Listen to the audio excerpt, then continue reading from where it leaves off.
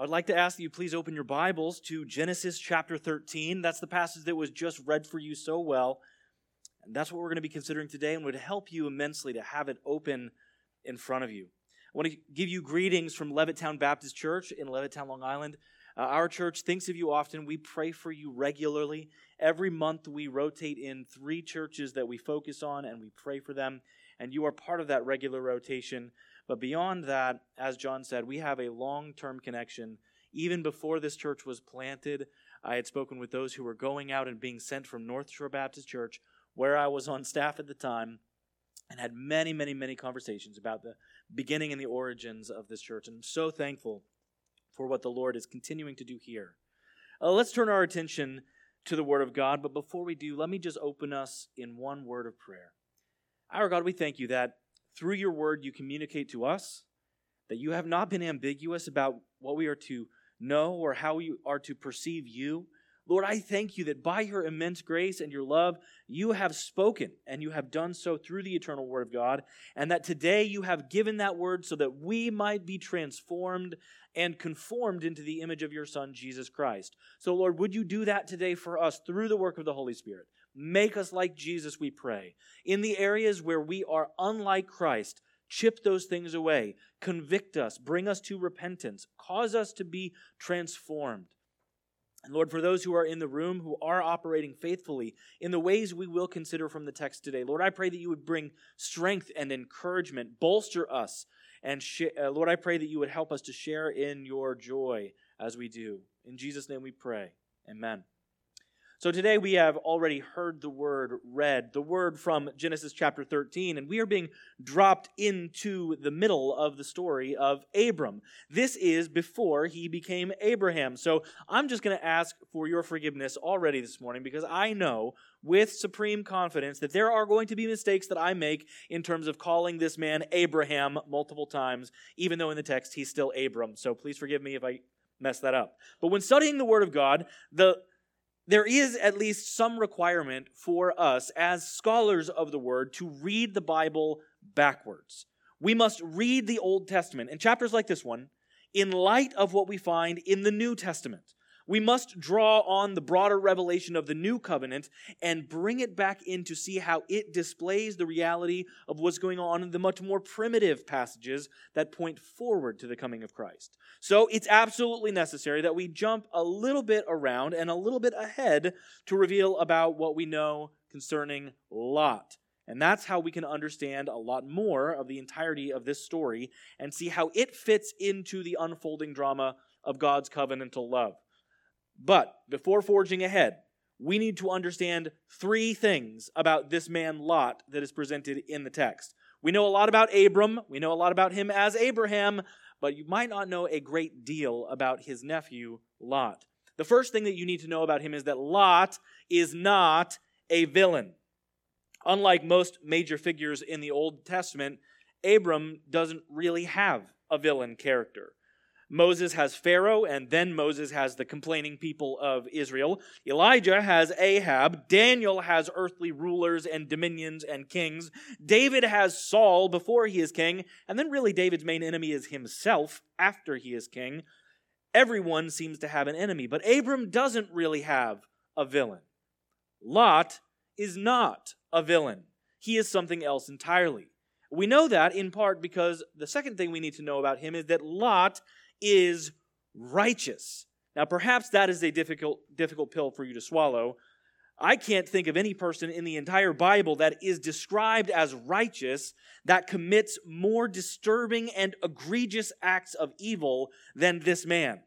But we must read this chapter that we are looking at and all of Genesis that we are looking at in light of the New Testament words of 2 Peter chapter 2, verses 7 and 8, which says, "And if he rescued righteous Lot, greatly distressed by the sensual conduct of the wicked, for as that righteous man lived among them day after day, he was tormenting his righteous soul over their lawless deeds that he saw and heard." 3 times in 2 verses, Lot is called by the inspiration of the Holy Spirit a righteous man. Lot was not a perfect man. In fact, Lot is not somebody we can even identify as a good man. What this must indicate is that he is a saved man. He is a saint of the Old Testament. And it makes the most sense to me that his transformation into being a child of God must have taken place before he separated from Abram.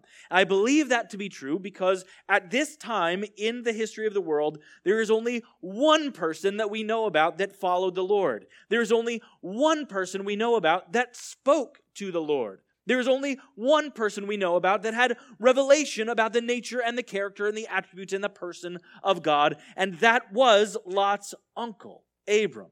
So it is likely that before they separated, Lot must have already come to know and follow and believe in this God. Lot can be easily written off, if you're not careful, as some kind of a raw pagan like Esau. He was somebody that appears, if you're not careful, to be someone totally disinterested in the things of God. But if you read it in light of the New Testament, it displays for us the fact that he was indeed a follower of God. He just wasn't a very good one. And for that reason, you and I can probably relate to him a great deal. The third thing that you need to know about Lot is this. Lot is a foil. F-O-I-L, foil. Authors, and particularly screenwriters, have become very fond in recent years of using this term foil. If you know what I'm talking about, please raise your hand. Like a handful, that's great. That's more than... I preached this not that long ago at another location, and I don't think anyone knew what I was talking about. Let me describe what I mean. According to the Screenwriter's Manual, Wikipedia, this is what a foil is. Quote, in any narrative, a foil is a character who contrasts with another character, typically a character who contrasts with the protagonist in order to better highlight or differentiate certain qualities of the protagonist. So in a movie or a show, almost every scene is going to have more than one character. But you're only supposed to mainly learn about one character, so there will be other characters, usually one specifically, placed in that scene, meticulously designed to reveal a specific aspect of that person's identity. For example, The Office is one of the most well-known and watched shows in the world. Michael Scott is going to be in the room with Jim Halpert so that you can see that Jim Halpert is effortlessly cool, and you see that in order to reveal the fact that Michael Scott tries so hard and still can't be cool.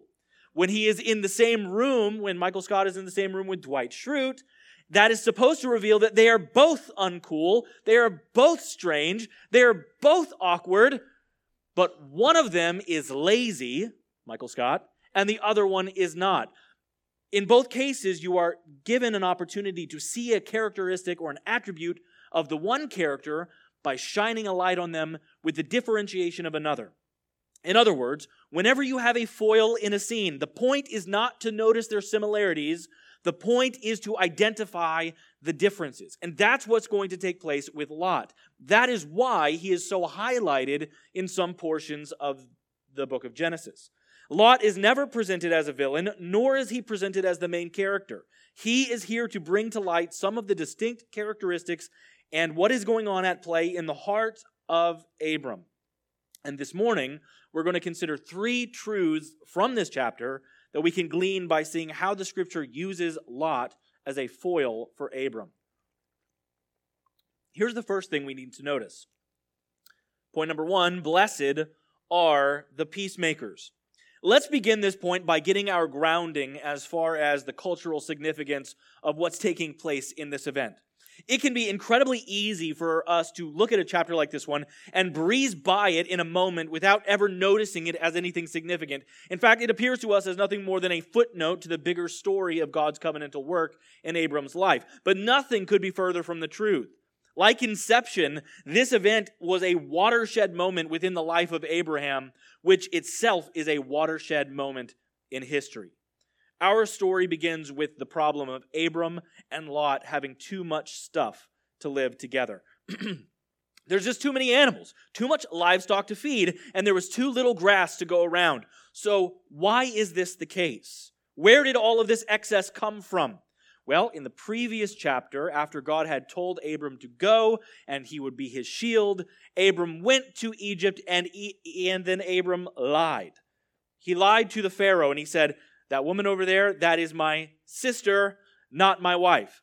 And Pharaoh, thinking that she was very attractive, ended up giving a bride's price, a dowry, to Abram of a lot of wealth, including a lot of animals. And so he gives these things to Abram so that he can then marry Abram's wife.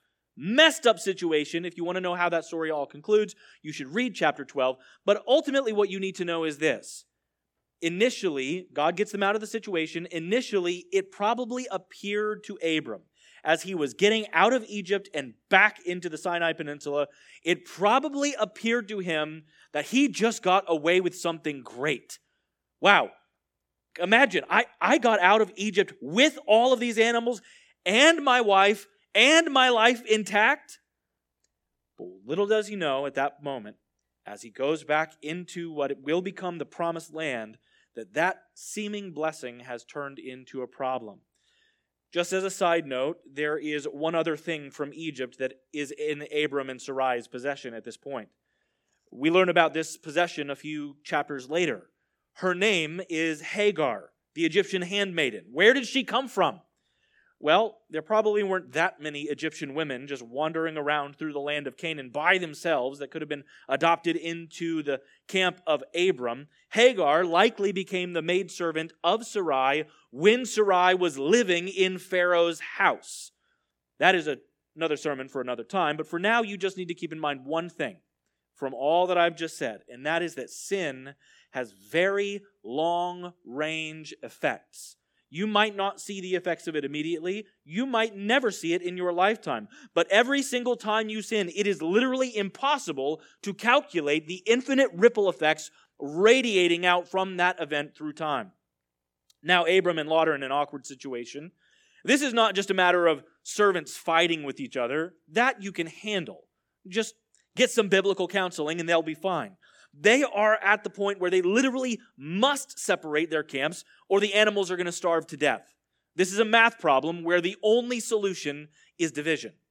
Let me try to help modernize this problem a little bit and contextualize it to where we are today. There is a unique form of selfishness that I have observed, and it comes on display when somebody dies and they leave behind them an inheritance. Perhaps you've observed this as well. One of the saddest things that I have ever seen is the way a family will tear itself apart because everyone is scratching and clawing to claim the scraps that are left over when a loved one dies. They say that, let's just say for an example, you have a close relative, and your close relative dies this afternoon. My condolences.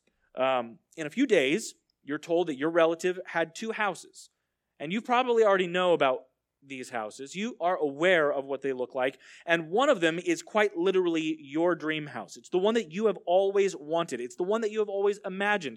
When you think of what it looks like to be successful in this area you want, that's what you want. And I don't know what you want. Perhaps you want some kind of a spacious, modern, luxurious, perfect location, multiple indoor parking spaces, 37th floor of some building in Manhattan. Maybe that's what you want. Maybe you're like, I want to get out of this city eventually, and you're looking at like one of those massive spread out properties with 120 acres and 36 bedrooms and 18 bathrooms somewhere in the South. Maybe that's what you're thinking of. Whatever it is, whatever your dream house is, that's the first home. And the second one is a rinky-dink, falling apart little house that is dilapidated with no roof. It's become a dwelling place for rats and birds and good for nothing except for to tear it down and rebuild. And now you are told that you are going to receive an inheritance. But there is another distant relative that is also going to receive the inheritance. And this distant cousin, who is not closely related at all to the one who has passed away, is roughly half your age. And the will that was left behind explicitly states, you each must get 1 house. And you each must live in that house. You cannot sell the house. And if you don't choose, you both get nothing. If you were in this situation, what would you do? I think you would work hard to try to convince your cousin that the bigger, nicer dream house of your own should be yours. In Abram's case, they had to divide or both would get nothing. But instead of pulling the I am older than you, or I am wiser than you, or I have watched over you, or I changed your diaper card, Abram chooses instead to do something that was unheard of in his day. He just says, you choose. He says specifically, let there be no strife between you and me, and between your herdsmen and my herdsmen, for we are kinsmen. Is not the whole land before you? Separate yourself from me. If you take the left hand, then I will go to the right, or if you take the right hand, then I will go to the left. Now, to this day, wars are being fought over the rights to dwell in this specific location. To this day, they are still battling over control of this spot. And Abram just gave it away. There was no doubt in anyone's mind when Abram said, hey, you get to choose which of those places he was going to pick. Nobody doubted that Lot was going to take the nicer land. Lot becomes a foil here for Abram by revealing that Abram was much more preoccupied with peace than he was with personal gain. There was probably no doubt in Abram's mind that that land was lost to him forever when he said, you choose. He probably knew that by attempting to make peace, it would come at immense personal loss and cost to himself. But the fact is, making peace always requires humility. It usually requires self-sacrifice, and it typically necessitates giving up your rights. This has never been more clearly displayed than it was in the person of Jesus Christ. He was worshipped in heaven by angels since the time they were created. Yet, he stepped into his own creation. He didn't just become like us, he became one of us. The act of adding a human nature, just think about that. Think about math in your mind. He had one nature that was divine, and he added to it a second. He added to it the human nature. You would think that makes two. That is addition. But the way that it's actually spoken about in the Scripture is never quite like that. In fact, it's almost described as subtraction. It is described as a kind of loss. I realize that sounds like borderline Trinitarian heresy, so I want to be very careful about what I'm saying and very specific about my meaning, but listen to what it says in the Scripture, Philippians 2. Though he was in the form of God, he did not count equality with God a thing to be grasped, but emptied himself, taking on the form of a servant, being born in the likeness of men. It's not spoken about as addition. Jesus taking on human nature is described as a self-inflicted draining of something. But what? That question really matters. What was drained? What was it that Jesus laid down when he came here? It wasn't his deity, certainly not, for he was fully God. And it wasn't his intrinsic glory, for Jesus was always glorious and always worthy of praise at all time. That's why he doesn't make people get up when they worship him. And that's why when he was born, the angels sang, "Glory to God in the highest." Paul is speaking about the extrinsic glory of Jesus. He always retained the intrinsic glory, but he laid down the extrinsic glory, the displayed glory, the glory that would make people either collapse in fear or draw near to him in awe. It is the glory that would have killed Moses if Moses observed it with his human eyes. Jesus came and laid it down. Jesus came to make peace of a much more personal kind than some kind of a dispute over grasslands. He came to reconcile a relational breach of infinitely greater division than an uncle and a nephew having employees getting into a scuffle. Jesus took inestimable effort to bring peace at great expense to himself. And that expense culminated in the crucifixion. Colossians 1:19-20 describes it like this. For in him, in Jesus, all the fullness of God was pleased to dwell, and through him to reconcile to himself all things. Reconciliation equals peace, whether on earth or in heaven. Making peace how? By the blood of his cross. Peace is costly, and Jesus is the great peacemaker. Blessed are the peacemakers. Are you a peacemaker? Peacemaking is not for the faint-hearted. Being a peacemaker is one of the most challenging things people will ever do. Making peace with those who are by all rights your enemies will require intentional moves towards the other person with a heart like Christ, with a heart of self-sacrifice. But making peace is worth it. Do you remember how that beatitude concludes? Blessed are the peacemakers, for you shall be called sons of God.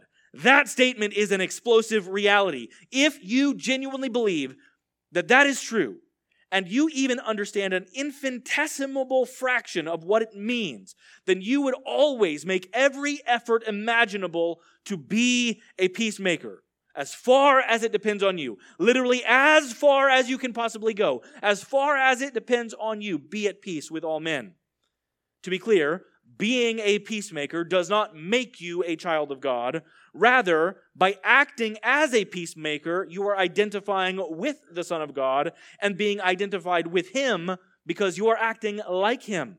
We have a peacemaker who gave up much more than land to make peace with us. Christian, 1 John 2:16 tells us that whoever says he abides in Him ought to walk in the same way that He walked. Is there any relationship in your life that is broken that you might find a way to make peace, even if it requires self-sacrifice? The gospel of Jesus Christ is the power that can propel that kind of peacemaking mission. Point number 2, seek first the kingdom of God. One of the reasons why the division of this land is such a big deal is that up to this point, Abram was never told what land he was going to receive. God did tell him He would give him an inheritance, but to this point, he does not know if this is his final stop. As far as he knows, this is what God is going to give him. The land that he was selecting now was going to be the land that he ended up with for the rest of his life and for the generations of his future offspring. This might be his family inheritance for all generations. So how in the world was he going to end up with the rundown, junky, pathetic land and still be cool with that? How does that happen? Hebrews 11:9 makes it clear that Abram wasn't worried about this land because he was looking forward to something way better. It says, by faith, he went to live in the land of promise as a foreign land, living in tents with Isaac and Jacob, heirs with him of the same promise. For he was looking forward to the city that has foundations, whose designer and builder is God. Now, if you jump down to verse 13, it continues and says, these all died in faith, not having received the things promised, but having seen them and greeted them from afar, and having acknowledged that they were strangers and exiles in the earth. For people who speak like this make it clear that they are seeking a homeland. If they had been thinking of that land from which they had gone out, they would have had opportunity to return. But as it is, they desire a better country, that is, a heavenly one. Therefore, God is not ashamed to be called their God, for He has prepared a city for them. A couple of years ago, there was a commercial campaign, an ad campaign for an alcohol brand that asked an incredibly brilliant question. What are you chasing? That's actually a really good question. I have no idea how that should push you in the direction of drinking alcohol, but what are you chasing? What are you chasing? Well, how do you even know the answer to that? There are a lot of ways. You can consider how you respond to loss, how you respond to failure, whether or not you are generous, how you fill your time. What are you seeking? What kind of kingdom are you trying to build? Lot here serves as a foil for Abram that reveals Abram didn't actually care so much about this land because Abram was chasing something. His actions reveal that he was chasing a heavenly kingdom. Now, I truly believe that all of us, every one of us, even the best of us in this room, have barely scratched the surface of what it means when Jesus tells us to seek first the kingdom of God and His righteousness. We are in the New York City metro. Many of you probably work in the city, a place filled with the most ambitious people in the world. We are typically chasing a million things at once. Often those things are good things. And in this room right now, there are probably 100,000 goals that have been clearly defined and openly stated in the minds and mouths of people sitting here. You have goals. You have goals for your job, for your retirement, for renovations, for vacations, for reading, for writing, for travel, for advancement. You have ambition. And often what that morphs into is seeking our own kingdom. Seek first the kingdom of God and His righteousness, and with it there is the added promise that all of these things will be added unto you. Not that you are necessarily going to get all of the things that you want in your wildest dreams, but that you will certainly always get something better. For example, Abram allowed Lot to choose what was clearly the superior land. Nobody questions which side of that line was better. Abram graciously accepted the land of notably lesser quality, but in the long run, which one of those turned out better? Abram was told, "Arise, walk through the length and the breadth of the land, for I will give it to you." What happened to the land that Lot chose? Well, look down at verse 10 once again and get a glimpse into the future. Notice that it says, "And Lot lifted up his eyes, and he saw that the Jordan Valley was well watered everywhere, like the garden of the Lord," literally saying it's just like the Garden of Eden. And then he says, "like the land of Egypt, in the direction of Zoar." And then there's this little parenthetical statement. You'll see that in there. Moses adds this, just in case you weren't aware. This was before the Lord destroyed Sodom and Gomorrah. The lands that Lot chose were eventually salted with fire and brimstone in a furious rage that snuffed out the breath of every lung in that land, human or otherwise.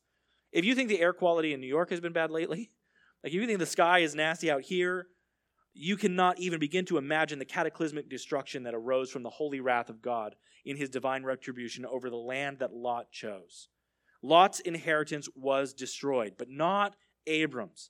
He sought first the kingdom of God, and the result was an eternal inheritance in a city built by God himself. When you are seeking the kingdom of God first, you are likely going to end up with less stuff on earth than your ungodly peers. That is true. If you are generous, you are going to end up with less money. That is true. If you are hospitable, you are going to get your things broken.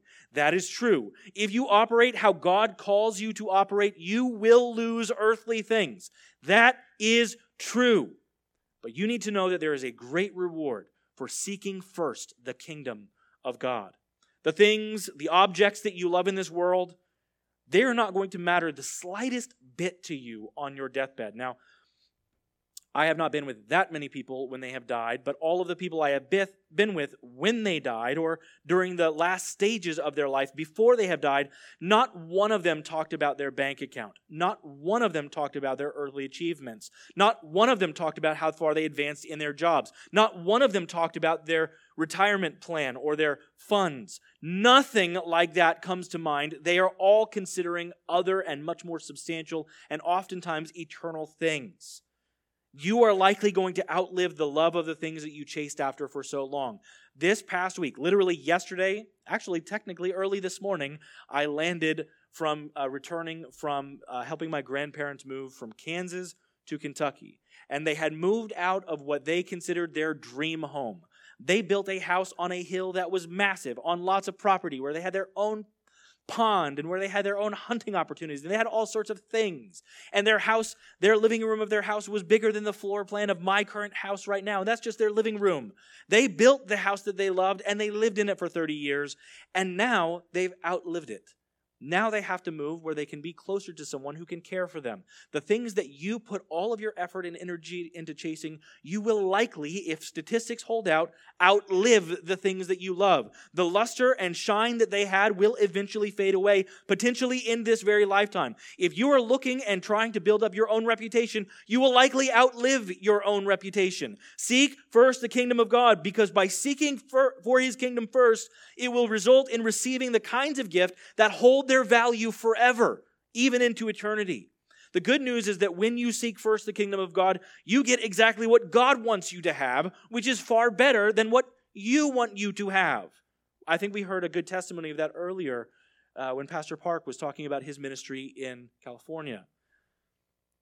It's very important that we understand that just like Abram, we are to seek first the kingdom of God. The third point today is that bad company corrupts good character. There's a blink and you missed it statement that we find in verse 12. If you have your Bibles on your lap, please look down again to that and see what it says. It says, Abram settled in the land of Canaan, while Lot settled among the cities of the valley. And here's what I want you to see. Notice this. And moved his tent as far as Sodom.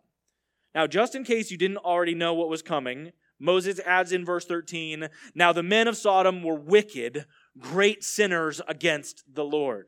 Just in case this is your first read through of the Bible, just in case you are completely unfamiliar, he wants you to know in advance, before we ever get to the destruction of that city, he wants you to know that these people are considered by God himself to be at the peak of human rebellion. In the 1940s, a man named Theodore Newcomb scientifically documented a sociological phenomenon that has come to be called the proximity principle. He wrote about this in a study called Group Dynamics, Research, and Theory. He named it that because sociologists have a tendency to be terrible at naming things, and they lack in all imagination. If you're a sociologist, I'm sorry for you. But the principle goes like this. You are going to become like the people that you spend time with. You will begin to absorb their habits. You'll begin to absorb their mannerisms and their pastimes. You may even pick up their accent. I just came back early this morning from being with my family who are from Kansas. And as soon as I got home, my wife told me last night that I have already begun to sound like them again. Now, I slept, so it's washed off of me. I don't sound like that anymore. But I can't help it. When I am with them, I begin to sound like people communicate there. It comes back to me automatically. But I speak like I speak now because I live here. I do not have a Midwestern accent now because I no longer live in Kansas. I communicate like I do now because I am with people who speak more similarly to how I speak now. What I want to encourage you to think about is this. You can observe this on your own. If you are around people that listen to a particular kind of music, you are likely going to begin to listen to that kind of music. You can already tell exactly who people are close with by what people laugh about. Just listen to the jokes that people make, and if they're laughing and they're all laughing at the same thing and you're like, I have no idea what they're talking about, that's because they are with each other and you are somehow still on the outside of that circle. But you become like the people that you are with. The proximity principle teaches that you become like those with whom you associate with.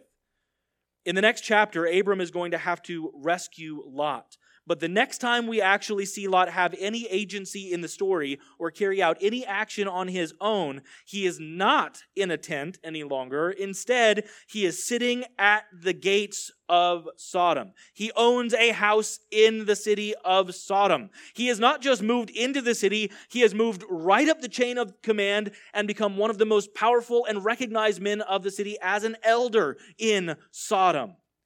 We have seen repeatedly in this chapter that Lot's intentions were not informed by godliness or by wisdom. They were informed by a desire for temporary earthly gain. So if I had to guess, I would assume that his thinking went something like this. He probably thought to himself, I've got lots of animals, but I don't have lots of other stuff. And I would like to have a lot of other stuff. So in order to have other stuff, I need to be close to people that have other stuff so I can trade animals with them. And just so happens to be a city right there. So maybe I can move my tent closer to those people so that I can get more stuff. And then, as we see in the next chapter, he's going to get kidnapped by a glorified mayor of a small city in that time. He was called a king, but he gets kidnapped, and then Abram has to come and rescue him. And so after that, he's probably thinking, hey, this would be great to have some walls, so that next time one of these kings shows up, I don't have to fight for myself, and I don't end up in one of their prisons again, and I have to get protected again. So instead, he just moves into the city, and he probably dismissed every single step. He justified sinful connection with wicked people. 1 Corinthians 15:33 tells us that bad company corrupts good character. Bad company corrupts good character. Notice that with the first 2 points, I intentionally just took the first half of a sentence and I made that the point. And then after a while, I gave you the second half of the sentence that comes after the comma. There is no comma here. This is the sentence. Bad company corrupts good character. There is no ifs or ands or buts or nors or fors or excepts. It just is true. Bad company corrupts good character.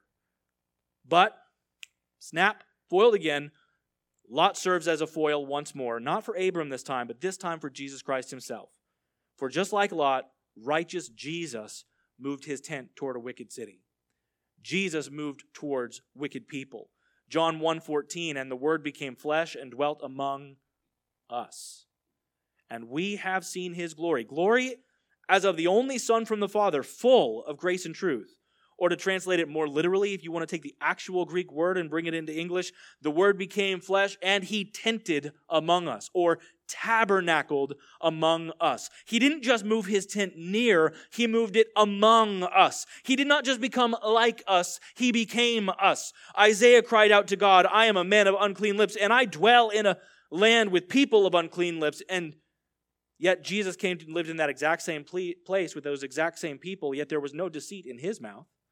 Hebrews 4:15 tells us, we do not have a high priest who is unable to sympathize with our weaknesses, but one who in every respect was tempted as we are, yet without sin.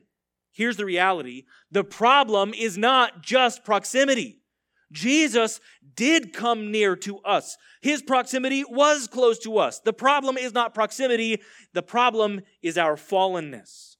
We worship the incorruptible Christ. He was tempted in all ways as we are, in ways that are far greater than we have experienced, by a far more greatly deadly enemy than we can understand. And he did that after fasting to the brink of human capability. Even so, he did not sin. Jesus is the better lot. He is the only one that could walk into a land of overindulgent, sinful people and avoid joining the party. Spoiler alert, when judgment eventually does come, the Lord is going to kill all the people of Sodom, but he's going to bring Lot out without a scratch. But Jesus, he experienced the exact opposite thing. He came into the world, and in his case, he was the innocent one who underwent the fury of God's wrath in order that the guilty might be delivered unscathed. Last word. Consider again what it says about Lot in 2 Peter chapter 2, verse 7. It says, he rescued righteous Lot, greatly distressed by the sensual conduct of the wicked. For as that righteous man lived among them day after day, he was tormenting his righteous soul over their lawless deeds that he saw and heard. If Lot was uncomfortable and disgusted and tormented by the actions of those people, how much more must Christ have been tormented over the never-ending parade of sin that he saw in every person around him on this planet? Mary and Joseph, his surrogate parents, sinners. His siblings, sinners. His disciples, sinners. His church, sinners. All of you, sinners. Me, a sinner. Literally everyone except him, sinners. But the incorruptible Christ came, and he tabernacled among us, and he did not become like us. He did not abandon us. He did not cancel his mission when people, even like Judas, sinned against him. You need to know that God loves you. He came to tabernacle with people like you so that he could make people like you, just like him. God demonstrates his love towards us in this way, that while we were yet sinners, Christ died for the ungodly. This is good news, brothers and sisters. Let's pray. Lord God, we thank you that Jesus Christ came and he dwelt among us.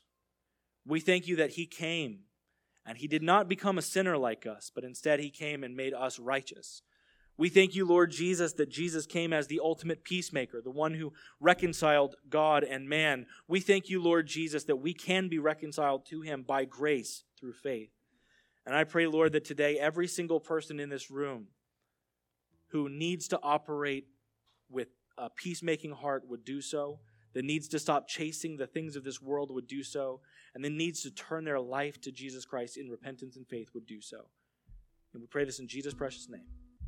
Amen.